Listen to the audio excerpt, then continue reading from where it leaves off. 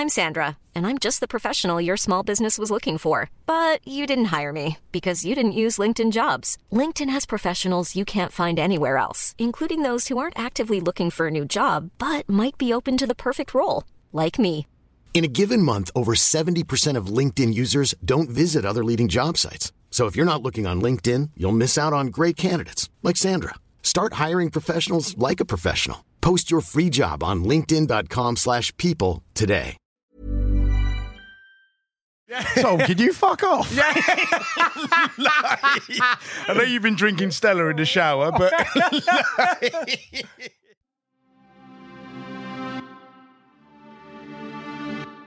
Hi, I'm chef, restaurant owner and music fan Paul Ainsworth, and this is Knives, Forks and Tunes, the podcast where we ask the all-important questions: dream dinner party menu, playlist, and of course, who's invited.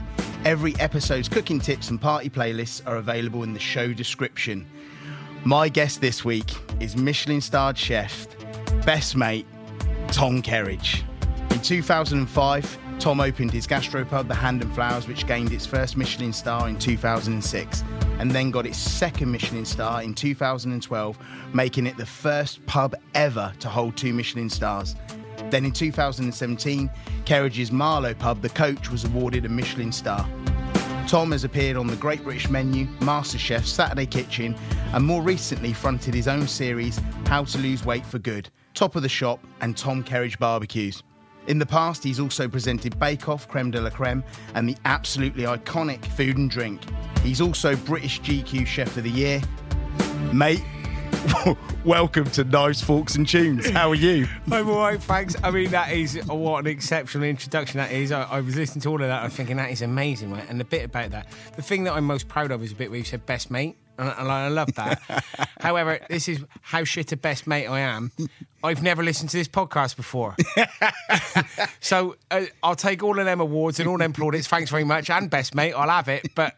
What goes on here? Right, we are gonna. It's because you're the busiest man. Like I think all the shittest best mate. I think during that bio you possibly opened a restaurant. Yeah.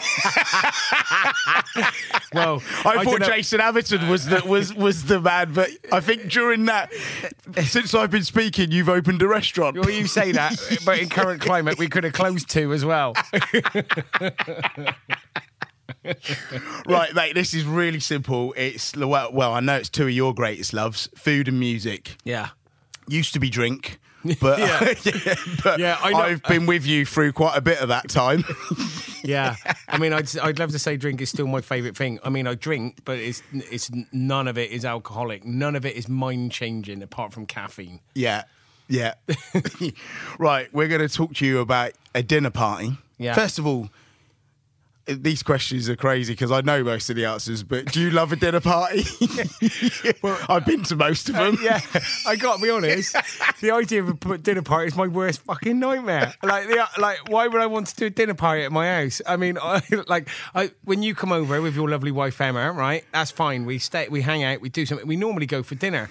Like the idea of being on a day off as a chef and then cooking and having a dinner party is like my worst nightmare. Why would I want to do that? I mean, I do that every day. I go into restaurants the whole time, like trying to run it. Massive dinner parties every lunch and dinner for loads of people. Why would I want to do it again if I had a night off in my own house? In all honesty, I'd rather order a curry. However, for this podcast, I'm very happy to entertain the idea that I'd love to host a dinner party, and I can't wait to have you and some make-believe guests over. Yeah, and I'm going to ask you all the questions which I know you absolutely hate. Right?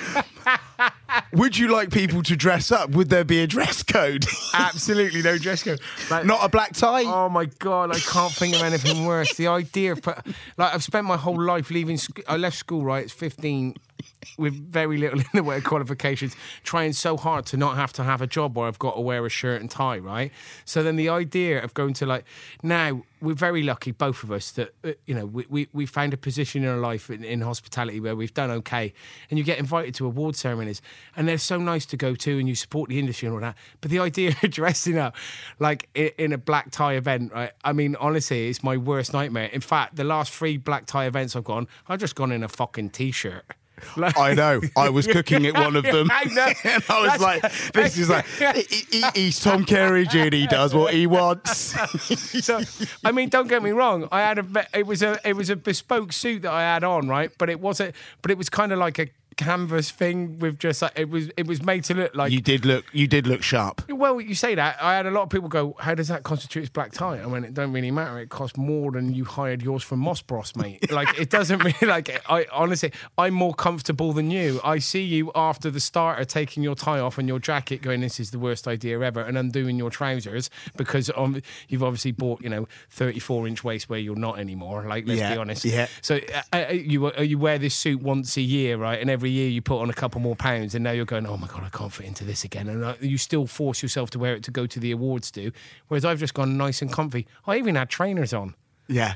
I know. I saw you, mate. You look sharp. Yeah, you thank look you. Sharp. So no, there's absolutely no dress code. Come what you want, wearing what you want. You can wear shorts, flip flops. You can wear a football shirt. You can wear what. I mean, if you want to wear a black tie, if you want to feel like you're taking the wife out, and you're going to go right, why don't you put on something nice? That lovely dress that you like to wear, like everyone's. Feel free, turn up in that. You could wear your wife's dress. I don't care. But in all honesty.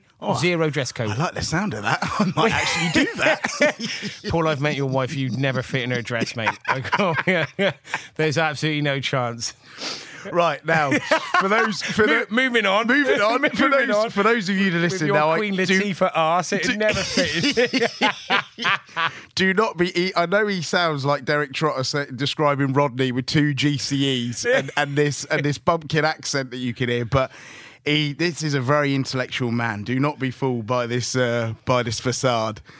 Right, dinner party. Where are we having it? Probably at my house. Yeah. To be honest, because then no one would go because if the guests that you're inviting, quite a few, they might be quite well known. And I mean, you have it. You're at that point where you're having dinner, and someone goes, I really don't mean to interrupt. I don't mean to be rude and interrupt you whilst you're out with your family, but can I have a selfie? And you're going, I know you don't mean to be rude, and I am out with my family, but you have interrupted me. It is rude, and I am out with my family. So I'm afraid, no, we're not going to do a selfie. However, because we're really nice, you just go, yes, of course. So I'd want to avoid any of that awkwardness. Also, one of my guests, there's actually quite a few of them, would be quite rude back, so I don't want to ruin everybody else's night. So we'd hide away. We'd have it at my house. I'm quite lucky. I've got a great big table in a nice big house that overlooks the river. We'd all sit around that. Well, before giving it away, one of your guests could literally just bang his stick on the floor and create and just create mass lightning. Yeah, absolutely. Yeah, I mean, to be honest, I feel that answer is the start of this. Feels like this is going to be a bit of Tom Kerridge therapy today. Yeah, there's a few things in here that we're going to move on to, and that was one of them, wasn't it? Yeah, I looked at the guest list and I've gone, actually, this could get quite dark. Yeah, this might not be that much fun. This could be like, well, the first person in front of me, that's dark. Yeah, I mean, it's Skeletor. Yeah, in fact, look, let's just get straight to it. Who's at the table? So, I mean, you want me to tell? I want you. Every guest and why you picked them. Well, Skeletor, right? Yeah. From like He-Man. He-Man, yeah. Because I quite like cartoons and those characters. I quite like the dark side of life. I quite like I always like the evil baddies in movies and things. And Skeletor, one, he's quite funny. Yeah. 2, I have a bit of sympathy for him because he never wins.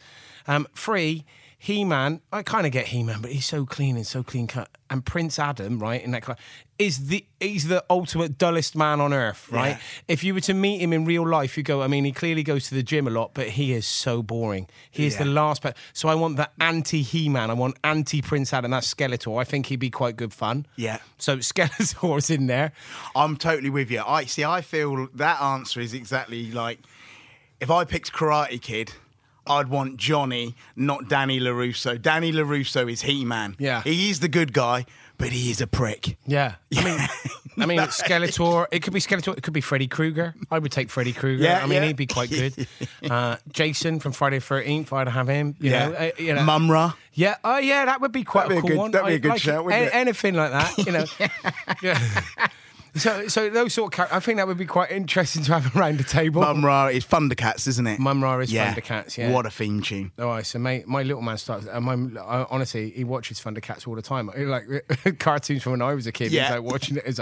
It's actually quite scary. My little man, he's only 5, and he's what. It might explain why he's so violent with me. Yeah, yeah. But I do think our cartoons were pretty good because, I mean, now, The Night Garden. Yeah. If anyone's ever watched The Night Garden, I mean, whoever made that was definitely taking something. Yeah, yeah. They found some mushrooms in the night garden, took them, and then created their dreams. Yeah. Right. So first up, Skeletor. Great choice. Yeah. Next up, so I'm a massive Oasis fan. So I'm obviously a chef that grew up cooking in the 90s, and come from a working class background, and so Oasis kind of like hit the scenes, Supersonic, that first track that they released. For me, it was just like this energy, this attitude of like working class kids doing stuff with like not caring, yeah, and actually being really good. And Liam's voice is like the iconic voice of the 90s for me, and he's just amazing. So Liam Gallagher, and I've been very fortunate to meet him a few times, and he's a very funny, top bloke who never is not being Liam Gallagher. Like, constantly got his Parker on, constantly just having a laugh, constantly just being quite full on Liam. He is almost like a cartoon character of Liam. He's like that the whole time, but genuinely a really nice bloke as well. Very funny, top guy, amazing like musician, brilliant voice, iconic, and I think he would be top fun to have at a dinner party. I mean, imagine sitting him next to Skeletor. Yeah, it'd be great, wouldn't it? I remember when I think it was when you first met him at the Hand and Flowers, you actually rang me straight after and went, all I'm going to say is Liam Gallagher just moonwalked through the Hand and Flowers kitchen. He did. Right, it was so funny. So he had a booking, right? So we booked him in. So for a friend of ours, so I'm good friends with a band called The Rifles. So Joel, who's the lead singer and the main music writer at The Rifles, is good friends with Liam, and Liam wanted to come for lunch. So we ended up getting him a table Sunday lunch. And it took a while for him to get in, but so that diaries could sync. But he was booked in at 1. He got there at 11:30 in the morning. He said, I just got up at 5:30. I couldn't wait. Just got here. Started drinking espresso martinis at 11:30. He didn't sit down till 1. Didn't once take his Parker off. Got absolutely battered, right? At the end of it, right, he said, I want to come and meet the chef, say hello to everybody. So, I had a good chat with him beforehand, and he came into the kitchen and he just moonwalked into the Hand and Flowers. So you can imagine, what chefs are. They were like, what the fuck is going on? That's Liam Gallagher moonwalking, battered into the Hand and Flowers kitchen. And then he did this thing where, that thing where you shake your hand and you put your hand out, right? So he did it to Aaron, who was head chef at the time. He put his hand out. He goes, all right, mate. Puts his hand out, not obviously in a bumpkin accent, it was in a Mancunian accent. He put his hand out to shake his hand, and Aaron goes to shake his hand, and then Liam pulls it away and went, wee, like that. And Aaron, you can imagine, that's a joke. But then Liam did it. I'm only joking. Then did it again, and then went, wee. And just think, okay, no, he'll stop doing it now. He did it like 7 times. And Aaron each time was going, oh God. And you can't not shake Liam Gallagher's hand, can you? It was just like, he was like, wee. It was amazing. And then he moonwalked back out again. It was, honestly, it was the best afternoon. It was amazing. And Liam, then we did a selfie, we did a thing. He wrote a thing on Twitter about how great the Hand of Flowers was, how much fun. So I asked him, when we did the Hand of Flowers cookbook, I was like, normally like chef cookbooks, and you always have like really inspirational quotes by food writers or other chefs or whatever. So I was like, I don't want that, the forward at the book. I want Liam Gallagher. I want Liam Gallagher's tweet. And he was like, yeah, of course, yeah, use it. Stick the picture in, say whatever you like. It was like, so the Hand of Flowers cookbook, the forward is by Liam Gallagher. And I love that. I mean, it's just brilliant. So yeah, Liam Gallagher would definitely be there as guest number 2. Yeah, guest number 2. Who's next? Next is Eric Cantona. Awesome. So I'm a massive Manchester United fan, as obviously you can tell by the accent. We're very local. I mean, people will ask why you support Man United. Pretty much the same as you, Paul. Obviously a bloke pretending to come from Cornwall who lives in Kent or who was born up, Southampton. And then, you just go, okay, well, then from my point of view, it's like, well, I'm from Gloucester and I grew up in the 80s, and in the 80s, Liverpool was the team. Everyone supported Liverpool. Everyone was a thing. And So I was like, I don't know. I just wanted to be different. So I wanted to be anti-Liverpool. Like it was like, what could it be? And it was Man United. And so I started supporting them as a little kid, and it's been the same all the way since. And never, not once, wavered from it. And love watching them, go up and see them. We now do work with the club. It's amazing to be a part of, and they're a magical club. But Eric Cantona is this again a maverick, strong, bold character that says what he wants, does what he wants, got on with it, and his ability, irrespective of what you think of the club or as football, you have to respect the impact that somebody had on a club. Like anybody goes to another football club and you go, it's amazing what they've done for that team or what they're doing. He came from Leeds for about £1 million and really galvanised and created this team from being a really good team that was trying to get somewhere into being that amazing team that then dominated through the 90s. And he was that major pivotal point of turning it around for Sir Alex Ferguson. And I also think, Eric Cantona, he's got that Gaelic flair. He's French. He has an understanding of art, and he's passionate, and he talks about food, and he acts, and he's just got a kind of like a love of life that's much bigger as well. And I love that. Also, he sounds like he would be very funny and quite good fun. I've never met him, but I think he'd be quite good to have around the table. He'd be wicked, especially with Skeletor and Liam Gallagher. Yeah, I mean, I'm not quite sure what Liam would make of him. Like as a massive Man City fan that hates Man United, it might just all kick off. Yeah.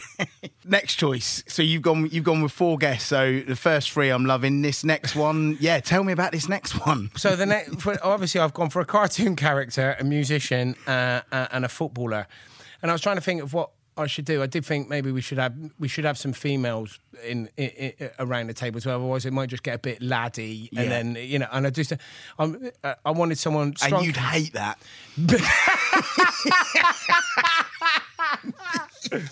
Actually, no, I'd love it, but it was actually the PR team that said maybe you should put a female in here, otherwise you'd look like it would be too laddie. So I've decided that I thought they were right, 100%. we better find, but I thought I would go somewhere. So I am really interested in politics. I do have political standpoints. I try not to voice them too much, but I get asked in a position where you have a voice in the media and you represent an industry. When you get asked, like I've done things like Question Time, and you go on Sky News and you try to put your ideas across of how you can help and protect an industry. And I am not for this government. I have to say, these are not my people. I did not vote for these people, and I have never voted for these people. They are not. And I am all about. I have a socialist viewpoint, and I do believe that. I like somebody who is strong, says what they think, and stands there. And I'm a huge admirer, and I love every time she opens her mouth. I think she speaks so much sense that connects with so many different people. And it's Jess Phillips, who's the Labour MP for Birmingham, and she's just a regional accent, around about my age, maybe a little bit, a touch younger, but is not scared of holding people to court, like saying what she means, saying what she thinks. So I'm a big, big fan of Jess Phillips. I think she's great. Yeah, nice. Speaking to you through lockdown was, I can tell you're not a fan of this government. Lockdown 1, 2 and 3 is pretty much... Is that how many it's been? I won't say, Albert. All right, Tom, you okay? No, I'm... This buncher. But the thing is, right, it's not... Irrespective of political view, but party aside, right, it doesn't matter about party. It's integrity and honesty. So there can be Tory MPs that you can believe in, and you trust what they're saying because they say it. They authentically believe in what they're saying, and they're doing it for the right reason. But honestly, this lot that are in charge, I mean, it's just cloak, dagger, lie after lie. It's absolute rubbish, and it's all about like they're just constantly stroking their mates and making sure they're all right. If you look at the situation now, where we're trying to they're removing £20 of the uplift of help, and right now as gas prices are going up, right now as food prices are going up, like the needy, the people in this country that have economic challenges, all that sort of help and infrastructure, it just is not there. And they don't face up to the honesty of it. They don't talk, like the whole Brexit conversation, right? Everything that's so many points that are going wrong with this country right now, so many of the issues that we're facing that are challenges as businesses, not just our business, but so many others, are brought on by Brexit. But they're not facing that, because then they'd have to admit that the Brexit thing, I mean, I can't think of a single industry that it's helped. Do you know what I mean? So they'd have to admit that that's wrong, and then they just keep smoothing over it, talking about stuff. And people may or may not agree with me, but honestly, I don't care. Ladies and gentlemen, Tom Kerridge. Who doesn't care? Says what he wants. Right, so guests, we're at your house, which is I'm not gonna lie. We got a cracking view. Yeah. It's a nice place. Skeletor, Liam Gallagher, Eric Cantona, and Jess Phillips, Labour MP. Yeah.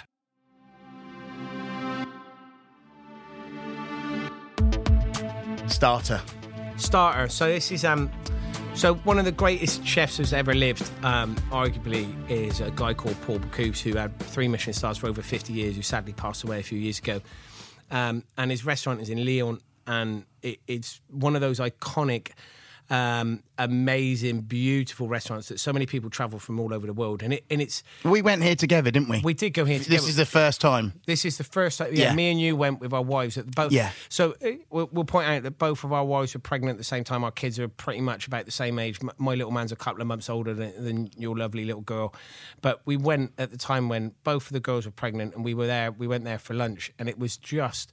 I mean, it was an amazing trip, wasn't it? It was just brilliant, and the food was so iconic. And it's like old-fashioned, dated French freestyle cookery, but it was magical. Everything about it was so amazing. The food, the restaurant. I mean, it's not like modern Nordic cuisine. It is classic old-fashioned French cookery, but it's done to perfection, and the service was magical, and just everything about it was super special. I can't remember how much it was, but we probably had to sell a leg or a kidney or something. However, it was so special. And there's a starter on there which is it's called Soupe aux truffles, right? So it's kind of like it's a soup that's been baked in its own kind of like little china pot with a puff pastry lid on it. And it was a dish that Paul Bocuse created for the French president in 1975. And it's been on his menu ever since. And you bake it and the soup gets hot in the middle and the puff pastry rises up. And it's just this magical dish that turns up in front of you. And it's made with, it's got veal in it. It's got this beautiful kind of stock that runs through it and loads of truffle. And you put your spoon through the top of the puff pastry, the smell that comes out of it. It's just a magical dish, and it's very, very special. I think it's probably one of the most iconic dishes in food that's been ever been created. Yeah. The moment we arrived, before we'd even got in there, where we were having pictures outside, I mean, it is like Disneyland. Yeah, it's Disneyland for French freestyle food, isn't it? It was incredible. Now, we're going to go on to drinks. I've actually... This is the dullest... This is probably turning into the dullest podcast answer ever. No, what drinks would you have? I like it. Ribena? Well, I like what you've put. These days, these are the 5 drinks in my life. Yeah. I mean, I was thinking about it. Right? The question was, what would you drink with it? And I'm thinking, so it's clearly like a dinner party podcast, what we having. I'm not quite sure how it'll go down with Eric Cantona and Liam Gallagher, this, but the 5 drinks in my life. And I went, well, what do I drink, right? And it is... Ribena, sparkling water, Diet Coke, coffee, and a Virgin Mary, right? And that is it. That's the only thing that's in my life that I drink. You know, every now and then I might finish off little man's Fanta, but apart from that, it's kind of like... I'm just going to add one. Yeah. When we've been to the Chippy, you are partial to a lilt. I do love a lilt. Yeah. I'm But just it's going quite hard to remember find. that one? Yeah, no, I do love a lilt. I absolutely love a lilt, but they are difficult to find. Not many people stock them anymore because people have moved on from 1986, it turns out. I mean, there's nothing better with fish and chips, is there? No, I got to be honest, I'd go for Umbongo as well if you could find it, but it's not around. Well, you've basically asked me to pick, so I'm going to go with that. I'm going to match Ribena, right? With Soupe aux truffles. With Soupe aux truffles, because it's got it's got some cubes of foie gras in there, so we'll pick up that nice blackcurrant and foie gras theme going on. Okay, I see what you did there. You are a Ribena sommelier. Yes, I am a Ribena, and I'm going to put about 48 cans of Stella underneath the table for Eric and Liam. Yeah, or if it goes really, really badly wrong, and I just decide to start drinking again. Because then if it's 48 cans of Stella, I mean, we might need to order some more. Well, back in the day, that was an amuse-bouche for Tom Kerridge, 48 cans of Stella. That was just the warm-up. Yeah, I mean, let's be honest. I mean, I did like Stella. I got to be honest. Yeah. I mean, my drinking days were pretty good. Yeah. The way I look at it, and it's funny because we have this conversation with our wives about the amount of hours that we work. Right, me and you. I know we're both on the same journey, and we both run businesses, and we both got restaurants, and we both do like ridiculous, like 100-hour weeks. You're never off work. You're always doing something. You're always being a part of it, and it's kind of like we've done like almost a full lifetime's worth of work because most people who do 40 hours Already. a week or 45 we've probably done we must be touching on what a lot of people do throughout their whole working life. So I went with the same attitude to alcohol. I thought I'd do all of it between the ages of 18 and 40, and then I haven't got to do any more. Just got it done then. It's like getting the mise en place done in the morning. You get in, you get the tweens done, you get everything done. You haven't got to do it in the afternoon, so you can get it done. So I went with drinking in the early part of my life, so I haven't got to do it later on. I haven't got to sit down and have a nice whiskey and smoke a cigar and a pipe or whatever. I can just... drinking completed it, mate. Done it. Yeah. You were very good at it. Yeah, I was... You were very... I can remember times feeling like why does this feel like work going out? Like, because you come on, let's go. And I'm like, I'm not enjoying this. Well, you're not. I loved every minute of I it. know you did. I felt like I was drowning. Getting waterboarded by bottles of Grolsch. There's a You introduced me, right, to a Negroni. Yeah. Right, we came up to the Hand and Flowers. We were staring at the Hand and Flowers, and you were like, have one of these, they're amazing. And I had a sip of it, and it was horrific. Right? And obviously, as well, it was a Tom Kerridge measure. Yeah, and I remember... To be honest, I used to drink pints of it. Yeah, and I'm like, back then I must have been like in my 30s, and I'm like, why am I even acting like I'm pretending to drink this? Like I'm an adult. But like you were just so like, drink it, it's amazing. It was like peer group pressure when we were like 13. Smoke do it now. Yeah, smoke it. I took it back to the room and put it down your beautiful hand sink. I was like, Emma, that is horrific. Usually you owe me 16 quid for that. Yeah. That was 32 quid. Oh yeah, it was my portion. It was your portion. Right, so let's just have a little recap. We've got Skeletor, Liam, Eric, Jess Phillips at your house. We've had the most amazing soup, which I can vouch for is worldly. I've matched it with Ribena. This podcast is also all about the music, and couldn't wait to have you on because I know you are such a music fan.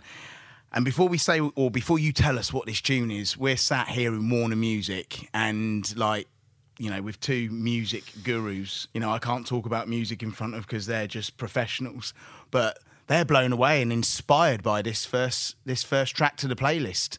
Yeah, so it's a Manchester band called The Slow Show, and they're a little bit. They're a little bit like The National. If you know The National, it's kind of like a really gravelly, iconic voice, beautiful singer, amazing kind of just guitar music that you can't help but fall in love with. And so some of the tunes are so magical. You just get sucked into this wonderful world. And I'm a huge fan of music. I love musicians. I love the skill set that people have. I love full-on dance music. I love tunes. I love things that have been all produced and put together. But there's something quite special about someone playing a guitar and singing a song that they've put together that you just can't help but like almost stops you in your tracks and gets sucked into this little world of like someone. It's almost like someone making bread or brewing beer or completely agree. Meat prep or it's where it's a artisanal trade that has become something that they've fallen in love with. Listen, we're chefs because we love it. It's not because it's something we do to make money, right? We're very lucky that we've made money from it, but we fell into that job because we went, I love doing this. This is great. This is magic. I can get sucked into this world. And when some of the best musicians, they're always the same. It's not about the money they make. It's not about what they do. There are some, obviously, that just want to become famous. But actually, when you come across musicians that are just doing it because they love being a musician. And the Slow Show is a band that's exactly the same. And this is a track called Dry My Bones. And it kind of resonates quite a lot with me because obviously it's about an issue with alcohol and not being able to control yourself or get sucked into the world of booze, and how it can control your life, because it becomes when you're a drinker and a real heavy drinker, it is something that it's your escape route. It's probably the only point. So we've built businesses and done everything since I stopped drinking, because it becomes self-obsessive. It's the only point when you drink that that's your escape. It's all about you. It's all about the next drink. It's all about you're thinking about you. And this is kind of a song that is all about that, of coming out the other side and saying, like, it's not about, I'm trying to get to grips with it. And it's one of those things that many people who have issues with drink or any form of addiction would tell you that it's something they have to deal with every day. Sometimes it's very, very easy. Sometimes it's a lot harder. But it's a track that really ticks all of those boxes. Yeah. I mean, obviously, I've been sort of on that journey with you and seeing you make that transition to what you've done. And I think, like, I remember when you started to kind of calm down and eat well and exercising, and it was amazing to watch someone like yourself change like you have. But also as well, some of the things that make me laugh, like when you said the original idea was to sort of stop drinking every day and just drink when you and Beth went to see a band. Yeah. And you went to see a band 7 times in the first week. Yeah. And then that didn't work out. So you were like, tell you what, like, I like the taste of it. I'll go on to like non-alcoholic lagers like Beck's Blue. So yeah, this is the story. Right? Tell this story, which I love. So I can't, it's not just the association. It's the association of everything to do with it. It's not the mind-bending effect that alcohol has. It's everything you get. So I met Beth. It was at 9:30 on a Saturday night. We finished all of them was about to send the last main course. I said, listen, let's just pop into town quickly and go and have a quick drink. So Beth still drinks. Went into town, got a gin and tonic, and it was a really busy pub, and there was an energy in the atmosphere, and it was like being out again. And I was like, I tell you what, I might just have a non-alcoholic. Let's just have a non-alcoholic beer. I'll have a Beck's Blue. That'll be all right. So I had and the smell, the noise of the bottle opening, the thing, just my mind just went straight. I did 8 of them in 20 minutes. I was on it. I was on it. We are on this. Well, come on, let's go. We are on it. There's no alcohol in it. It was just everything about it. It was just like I said to Beth, we've got to go home now. This is just ridiculous. This is just mental. And I'm really good friends with Russell Brand, and he lives nearby, and he's such a lovely guy, and we meet each other quite often. And obviously Russell's had a lot of his issues that he talks about completely openly. And I was telling him this story, and he looked at me and he just went, you know that's not normal, don't you?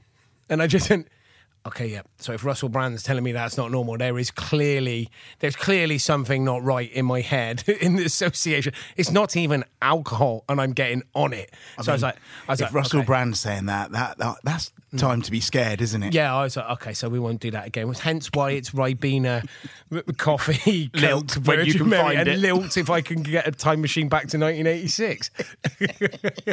Fat Skeletor will bring the Lilt. Yeah, he said he dropped us a text going, do I need to bring anything for the dinner party? I went, yeah, Lilt, mate. Love it. Right, so starters have gone down well. Guests are having a great time. Well, we hope they're having a great time. They are, but then I've just put on a song from the Slow Show called Dry My Bones, so they're all getting slightly depressed about alcoholism whilst they're drinking 48 cans of Stella and I'm having a Virgin Mary. Yeah. So it's not actually that uplifting a start, is it? Let's hope the sugar rush from the Ribena sorts stuff out. They're sat there going, God, this is a little bit awkward, isn't it? This dinner party, get invited round here. And like Liam Gallagher's just staring at Eric Cantona because they're not talking. And now we're listening to a song about alcoholism, and Tom's drinking Lilt. Yeah, and Jess is talking about Boris Johnson. Is she talking about him or is she shouting about him? Yeah, I can see the look on your face. I'm moving on. Yeah, I'm moving on. I've just said the B word. Ready to pop the question? The jewelers at BlueNile.com have got sparkle down to a science with beautiful lab-grown diamonds worthy of your most brilliant moments. Their lab-grown diamonds are independently graded and guaranteed identical to natural diamonds. And they're ready to ship to your door. Go to BlueNile.com and use promo code LISTEN to get $50 off your purchase of $500 or more. That's code LISTEN at BlueNile.com for $50 off. BlueNile.com, code LISTEN. Ever catch yourself eating the same flavorless dinner 3 days in a row? Dreaming of something better? Well, HelloFresh is your guilt-free dream come true, baby. It's me, Keke Palmer. Let's wake up those taste buds with hot, juicy pecan-crusted chicken or garlic butter shrimp scampi. Hello Fresh. Stop dreaming of all the delicious possibilities and dig in at HelloFresh.com. Let's get this dinner party started.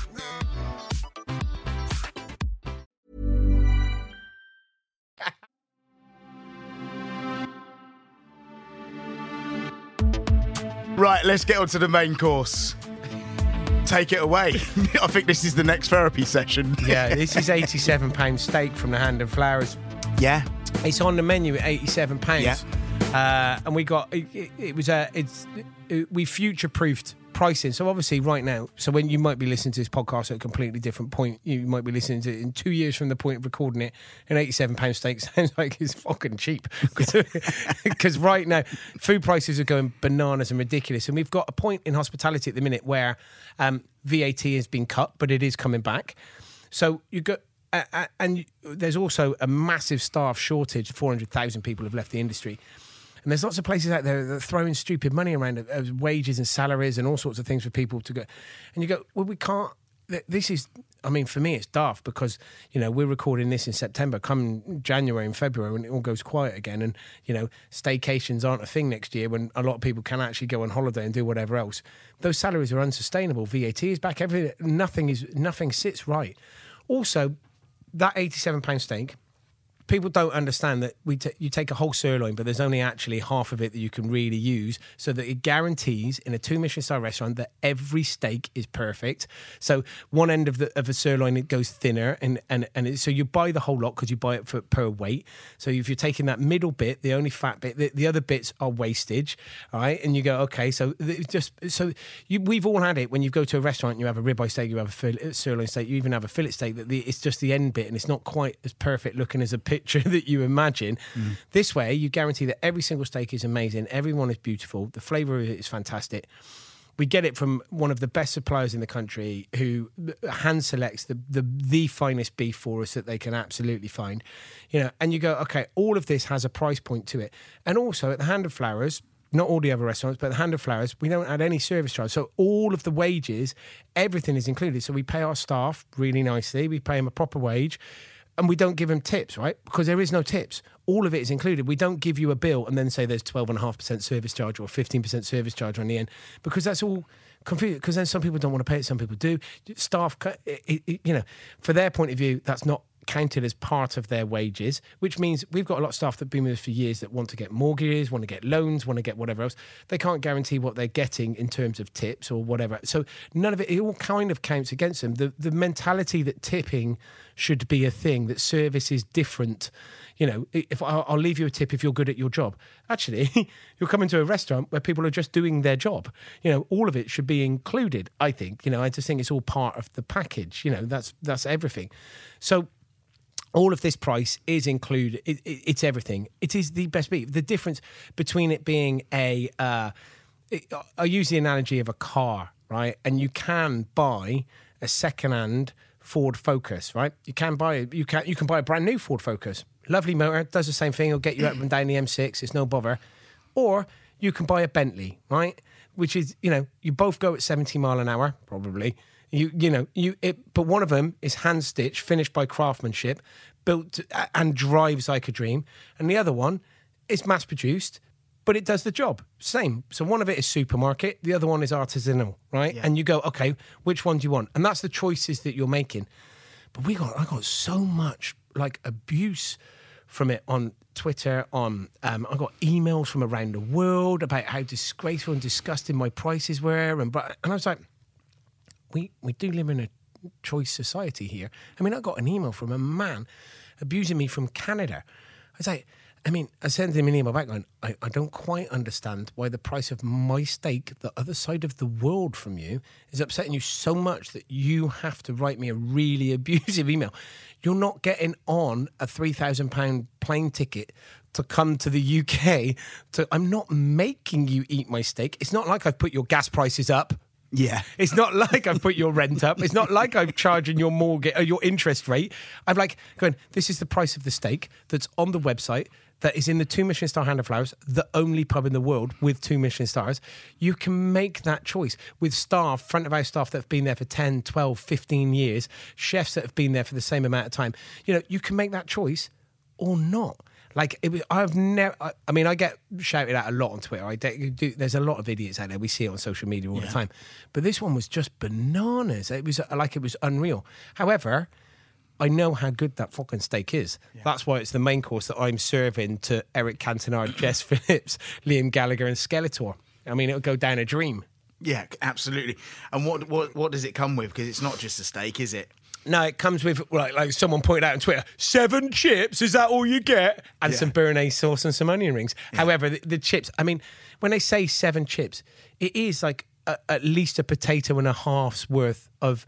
So when people go, yeah, you only get 7 chips, it's not like a bag of chips from the chippy, is it? It's like, if you do a jacket potato at home, right, that's the same amount of potato. Do you have like 8 potatoes if you have jacket potatoes? Like, it's just, people's mentality of how many they count the chips. It's actually the volume of potato. What are you talking about? Like, people's attitude to some stuff is banana. So it comes with triple cooked chips, it comes with onion rings, béarnaise sauce. Yeah. Well, I mean, triple cooked in itself, the skill, the labour. Well, all of it is work. All of it. I think the thing that, for me, to add to that, I mean, I know that dish. I've had that dish. It's phenomenal. One of the things that we really enjoy down in Cornwall with our butcher, Philip Warren, is the dry aging.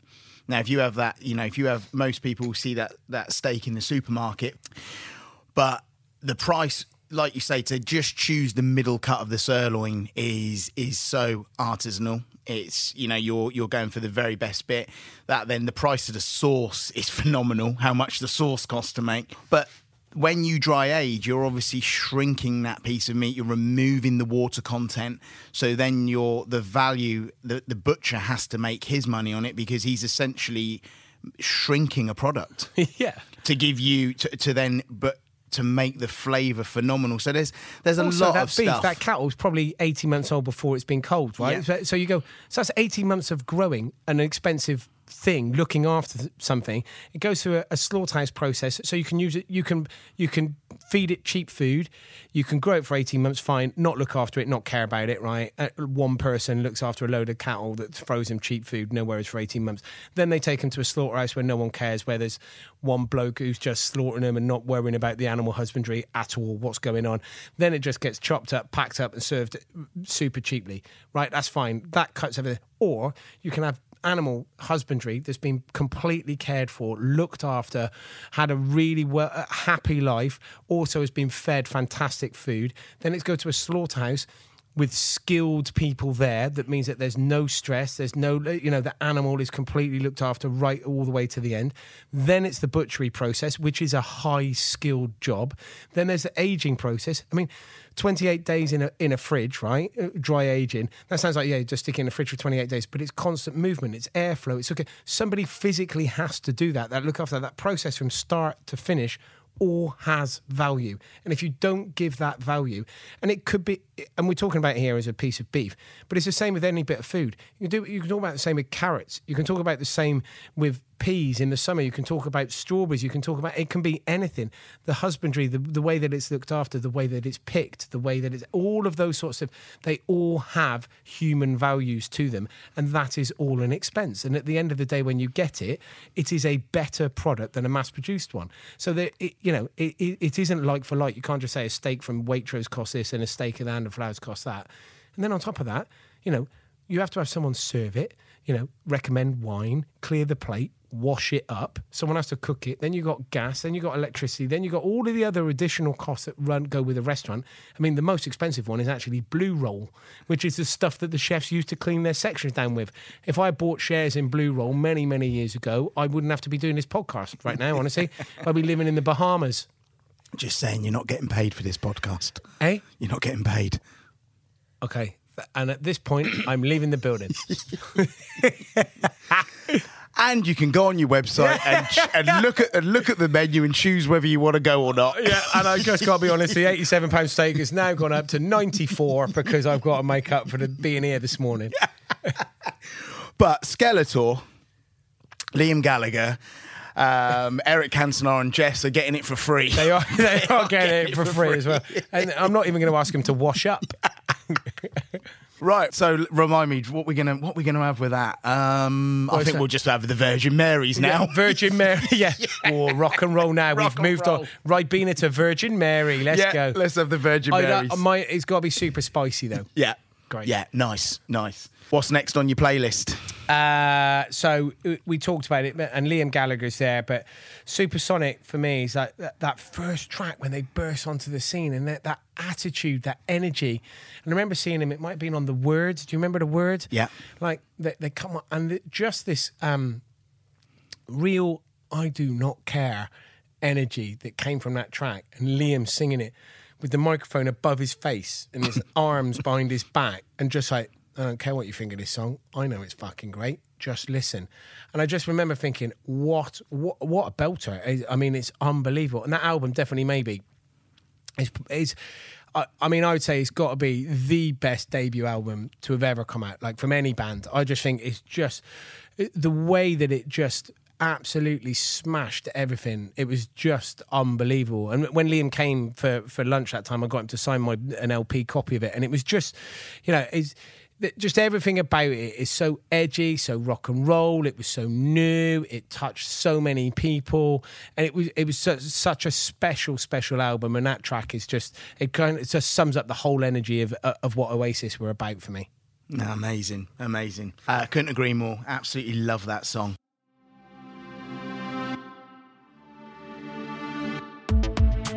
Right, let's move on to desserts. Yeah. This is a belter. And I'm in total agreement. Yeah, I mean, there was a number of things that I was thinking of for dessert. There could be, I quite like a Solero. Yeah. This has memories for me because growing up as a kid, we didn't go to posh restaurants. Like when my dad wasn't into food like that. But so going out was a Beefeater or a Burnie Inn. But sometimes on a Friday, we'd have a family feast from KFC. Yeah. And this, what you've picked, came with it. Yeah, so actually, for me, I mean, there was two things. One, I could have gone, like if you were making pudding at home as a kid, right? I mean, I was thinking of choosing Bird's Eye Butterscotch Delight. Angel Delight, because it's a good in that, and I loved that as a kid. It was amazing. You used to set it in the bowls and it was delicious. Do you remember Sarah Lee? Yeah, yeah. I mean, they were amazing. I used to eat them before they were defrosted. You just eat them frozen. They're still hard in the middle. But this for me was because, it's the finest dessert created of all time, and it's a Viennetta. Yeah. And I love a Viennetta, right? And you're not making this, by the way, are you? We're buying it in, aren't we? 100%. Yeah, great. Yeah, 100%. So, but also Viennetta was Wall's Ice Cream Factory was in Gloucester, right? Yeah. So loads of my mates, when they left school, went to work at Wall's Ice Cream and make ice creams, right? So the big factory was there and they were making it. And I remember going in to meet my mate Neil one day, and his health and safety wouldn't be the same now. You just go in there and they go, yeah, stick that white coat on if you like, go and see Neil on that. And you go, all right, mate. And you hang out and chat to him for 5 minutes. And it would be made in this massive long, factory, lines and lines and lines of this, cream that goes down, and then the chocolate spraying and the cream and you just it was like a kid's train set of Viennetta going through the factory, and it was amazing. And so Neil, I was blown away by the piping. Yeah, I mean that piping today is Cedric Grillo. Oh yeah, it's magic, isn't it? It's honestly, incredible. It's unbelievable. So flavour wise, I mean, it's vanilla and chocolate. It's delicious. Yeah. It's quite sweet when we look back at it in retrospect. I'd probably drop the sugar content down a little bit if I was sticking on in the hand of flowers. However, I mean, I love it. And I remember going in when Neil first got his job there. So that was my best mate at school. He got his job at Wall's Ice Cream. And when I was like, mate, I mean, obviously I was always been like the fat kid at school and played a lot of rugby, and I was like, ice cream? He's like, yeah. Like, I can, you can eat as many ice creams as you like. I went, well, really? He goes, yeah, you stand on, you can just eat them. I was like, no way. He goes, yeah. And I thought that would be the amazing job. And I know why they do it, right? And they did it because day one, Neil's like eating 27 ice creams. Day two, he's only eating 16. Day three, he's going, I never want to see an ice cream again in my life. Yeah. That's it. I'm not eating anymore. There's no more ice creams. That's it. I'm done with eating ice creams. So I just thought it would be the best job ever. So yeah, watching Viennetta get made, mad skills. Actually eating a Viennetta is amazing, but it is like one of those retro family kind of things. When you talk about it there, you talk about you had it with a KFC and it came as part of the family bargain bucket box, Feast. whatever it is. But for me, yeah, it was Viennetta. What a great way to end the evening. I love it. And I know what I'm matching with it. 1987 vintage Lilt. Ooh. Yeah. Would you? Yeah, nice and fruity. Just to go more sweetness. No, see, I'd swerve that, I'm afraid. At this point, this is where I'm having the coffee. This is the point where I'm having coffee. No, I'm going... And I tell you what... We could go a bit affogato, couldn't we? We could pour espresso over it. That would be quite nice. However, I think the ice cream's so soft it would just dissolve. It would just like... I don't even think it's real ice cream, is it? I think it's just like... It's whipped up like white stuff that's got loads of sugar in. But hey, But and I would go coffee. You've obviously gone for Lilt. At this point, so there's still alcohol in my house, right? So it's still there. There's an alcohol cupboard there that I just don't touch or go near. So at that point, I would be then offering Skeletor, Liam Gallagher and Eric Cantona and Jess some after-dinner drinks. So I would probably be offering them some, I don't know, I mean, it wasn't at the time, but maybe now a 9-year-old vintage whiskey that's got a tiny little bit in the bottle, and then where there's all gone crusty around the top, some of that. Maybe there's some expensive brandy there still. I mean, there might be there's a selection. There might even be a half bottle opener wine somewhere from 9 years ago. Like, this is where they could get after dinner drinks. We could make cocktails with whatever's left over from 9 years ago whilst I drink coffee. Yeah, I love it. I've not seen that drinks cabinet. I'm going to have a look at that when I go. Yeah, you can feel. You can feel. Yeah, I just start. Yeah. It's like there was a nuclear holocaust, and then everyone. It's like Chernobyl. Yeah. Like all of a sudden, like it's ended, and then when there's like loads of documentaries of people going back there now, and they're visiting people's houses, and it's like it's set in time, and you go, no way, this is from. It's like a time capsule from, and you go. It would be the same thing. You open that drinks cabinet and you go, oh yeah, this is where Tom stopped. Yeah. However, there aren't many full bottles in there. I was just going to say as well, like how people have something like Benedictine, right? But if that was in your, even that would just have a little bit left in it. Because you drank anything. Yeah. There were definitely times when I'd have got back from the pub at like 3 or 4 in the morning and went, Benedictine. Limoncello. Always want that at 3:30 in the morning with a Rustler's microwave burger. Yeah. Mind you, we could have, but that's a whole different. If I do this podcast again, let's do it let's do drunk podcast. Yeah. And let's do what I would been drinking then with the food that I'd have been eating then. Because some of these choices would be very, very different. Very, very different. I think main course would have been a Rustler's. Yeah, main course would have been a Rustler's. Or a Chicago Town deep fill. Yeah. And starters would have been 3 cans of Stella whilst in the shower, we're getting ready to go out, and a packet of like a whole tube of Pringles. Even if you didn't, just say yes. Did you actually drink Stella whilst having a shower? 100%, yeah. Why is that so weird? Like 100%. I've known you for 20 years. I've like I always knew about the 24-pack in the back of the boot for emergencies and a bottle of gin. But I never knew about Stella in the shower. Yeah, I'd have a shower whilst drinking cans of Stella. I'll tell you what, I perfected being able to drink whilst your head's in the shower and not getting the water from the shower head into the can whilst you're drinking it. I was very, very good at it. Just going to have a couple of seconds silence there to let that sink in.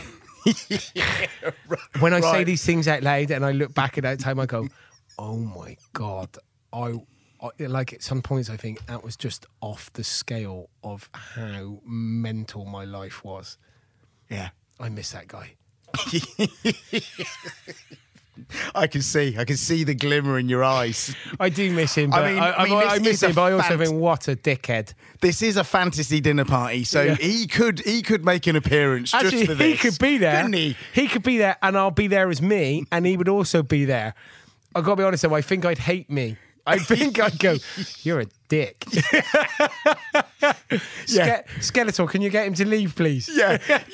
You're making Skeletor look like an all right guy. Yeah. Skeletor, could you escort me from the premises, please?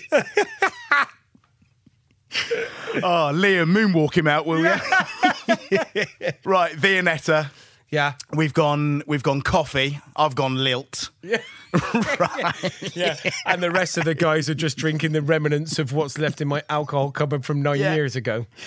Yeah. Tom Kerridge version 1 has arrived. Yeah. Like smashed. Yeah. He's just sorry I'm late. I was too busy drinking Stella in the shower. Have I missed the steak? Yeah. Yeah. Never mind. Oh, what's in this cupboard? What we're gonna put on the playlist? What are we? Well, since Old Me has turned up, I'm going to put in Jump Around by House of Pain. Tune. Because it's a proper banger. It's amazing. Yeah. It reminds you of nights out, and when you go out with the whole team after work or whatever else, and you end up in a pub and something like this comes on, it's just brilliant. I mean, it's a real high energy, slightly aggressive, mosh pitty kind of jumping, sweaty bodies, having a really good time, night out in a pub, the sort of thing that you wake up in the morning. A track like this gives you a reason for having a headache in the morning. Yeah. And by now as well, Jess has thought, do you know what? Bollocks to it. I'm joining in. Yeah, 100%. She is on it with all of you. To be honest, I think she'd be the leader anyway. Yeah. Right. This next question, listen, you've got 3 Michelin stars. You created history. Let's point that out properly, right? Because you say that out loud like I have a restaurant with 3 Michelin stars. That's not true. Gordon Ramsay has 3 Michelin stars. Claire Smith has 3 Michelin stars. Ellen DeRose has 3 Michelin stars. Alain Roux has 3 Michelin stars. Heston Blumenthal, 3 Michelin stars, right? I have got 3 Michelin stars over 2 restaurants. Very different. So I've got 2 in one in another. I am not a 3-star chef. I was going to go on to that, but you've done that bit. Sorry. You've done that bit for me. But thank you. Old Tom's back. Old Tom's back. Yeah. Tom, can you fuck off? Yeah. I know you've been drinking Stella in the shower, but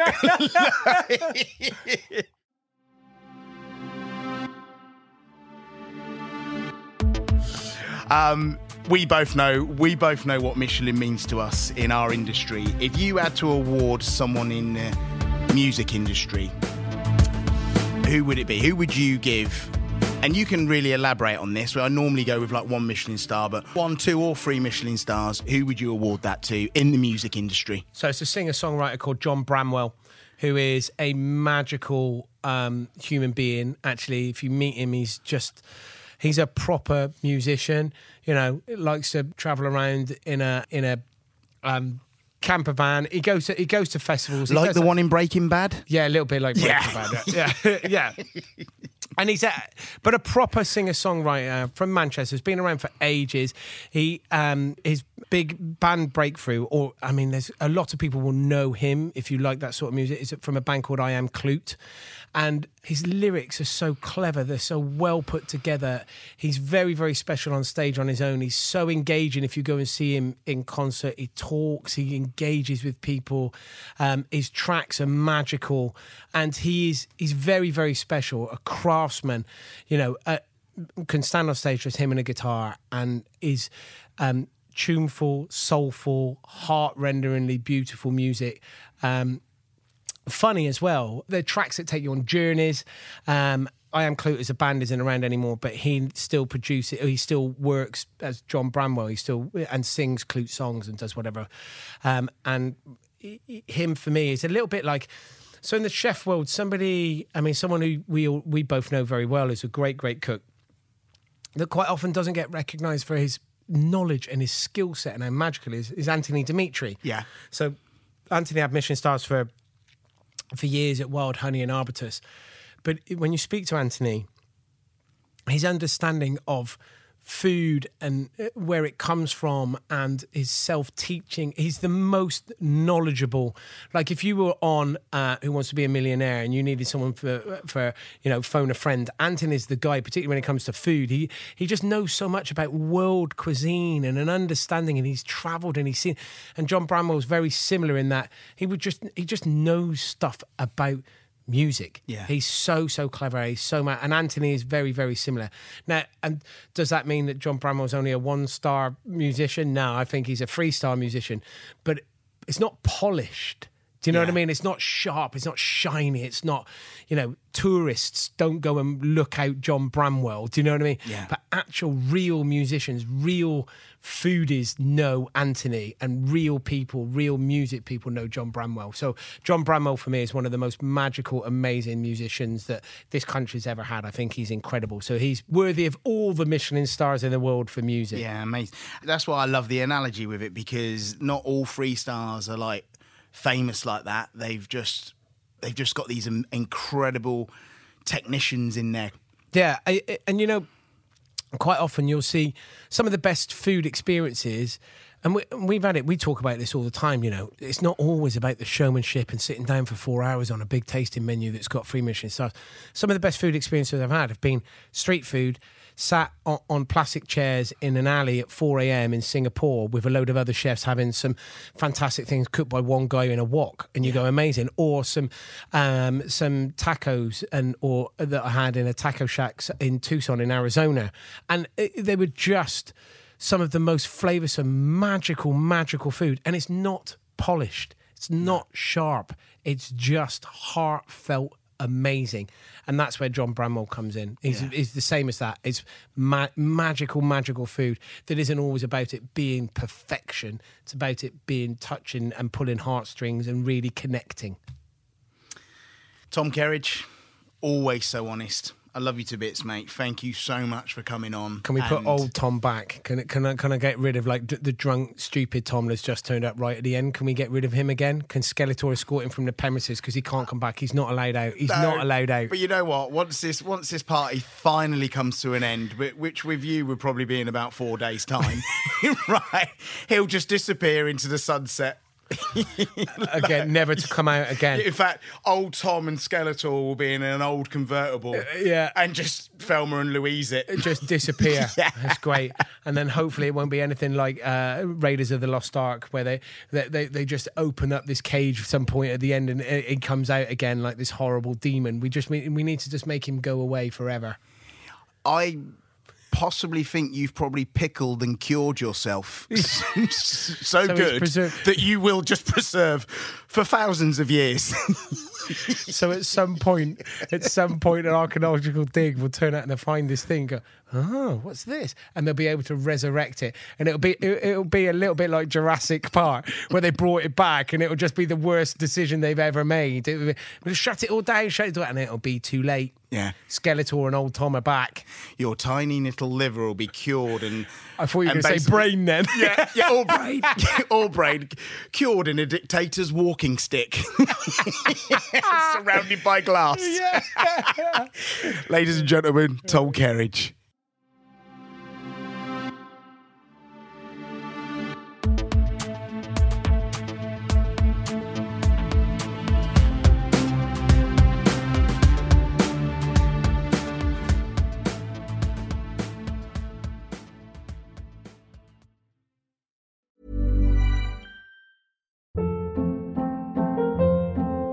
Hold up. What was that? Boring. No flavor. That was as bad as those leftovers you ate all week. Keke Palmer here, and it's time to say hello to something fresh and guilt-free. Hello Fresh. Jazz up dinner with pecan-crusted chicken or garlic butter shrimp scampi. Now that's music to my mouth. Hello Fresh. Let's get this dinner party started. Discover all the delicious possibilities at HelloFresh.com.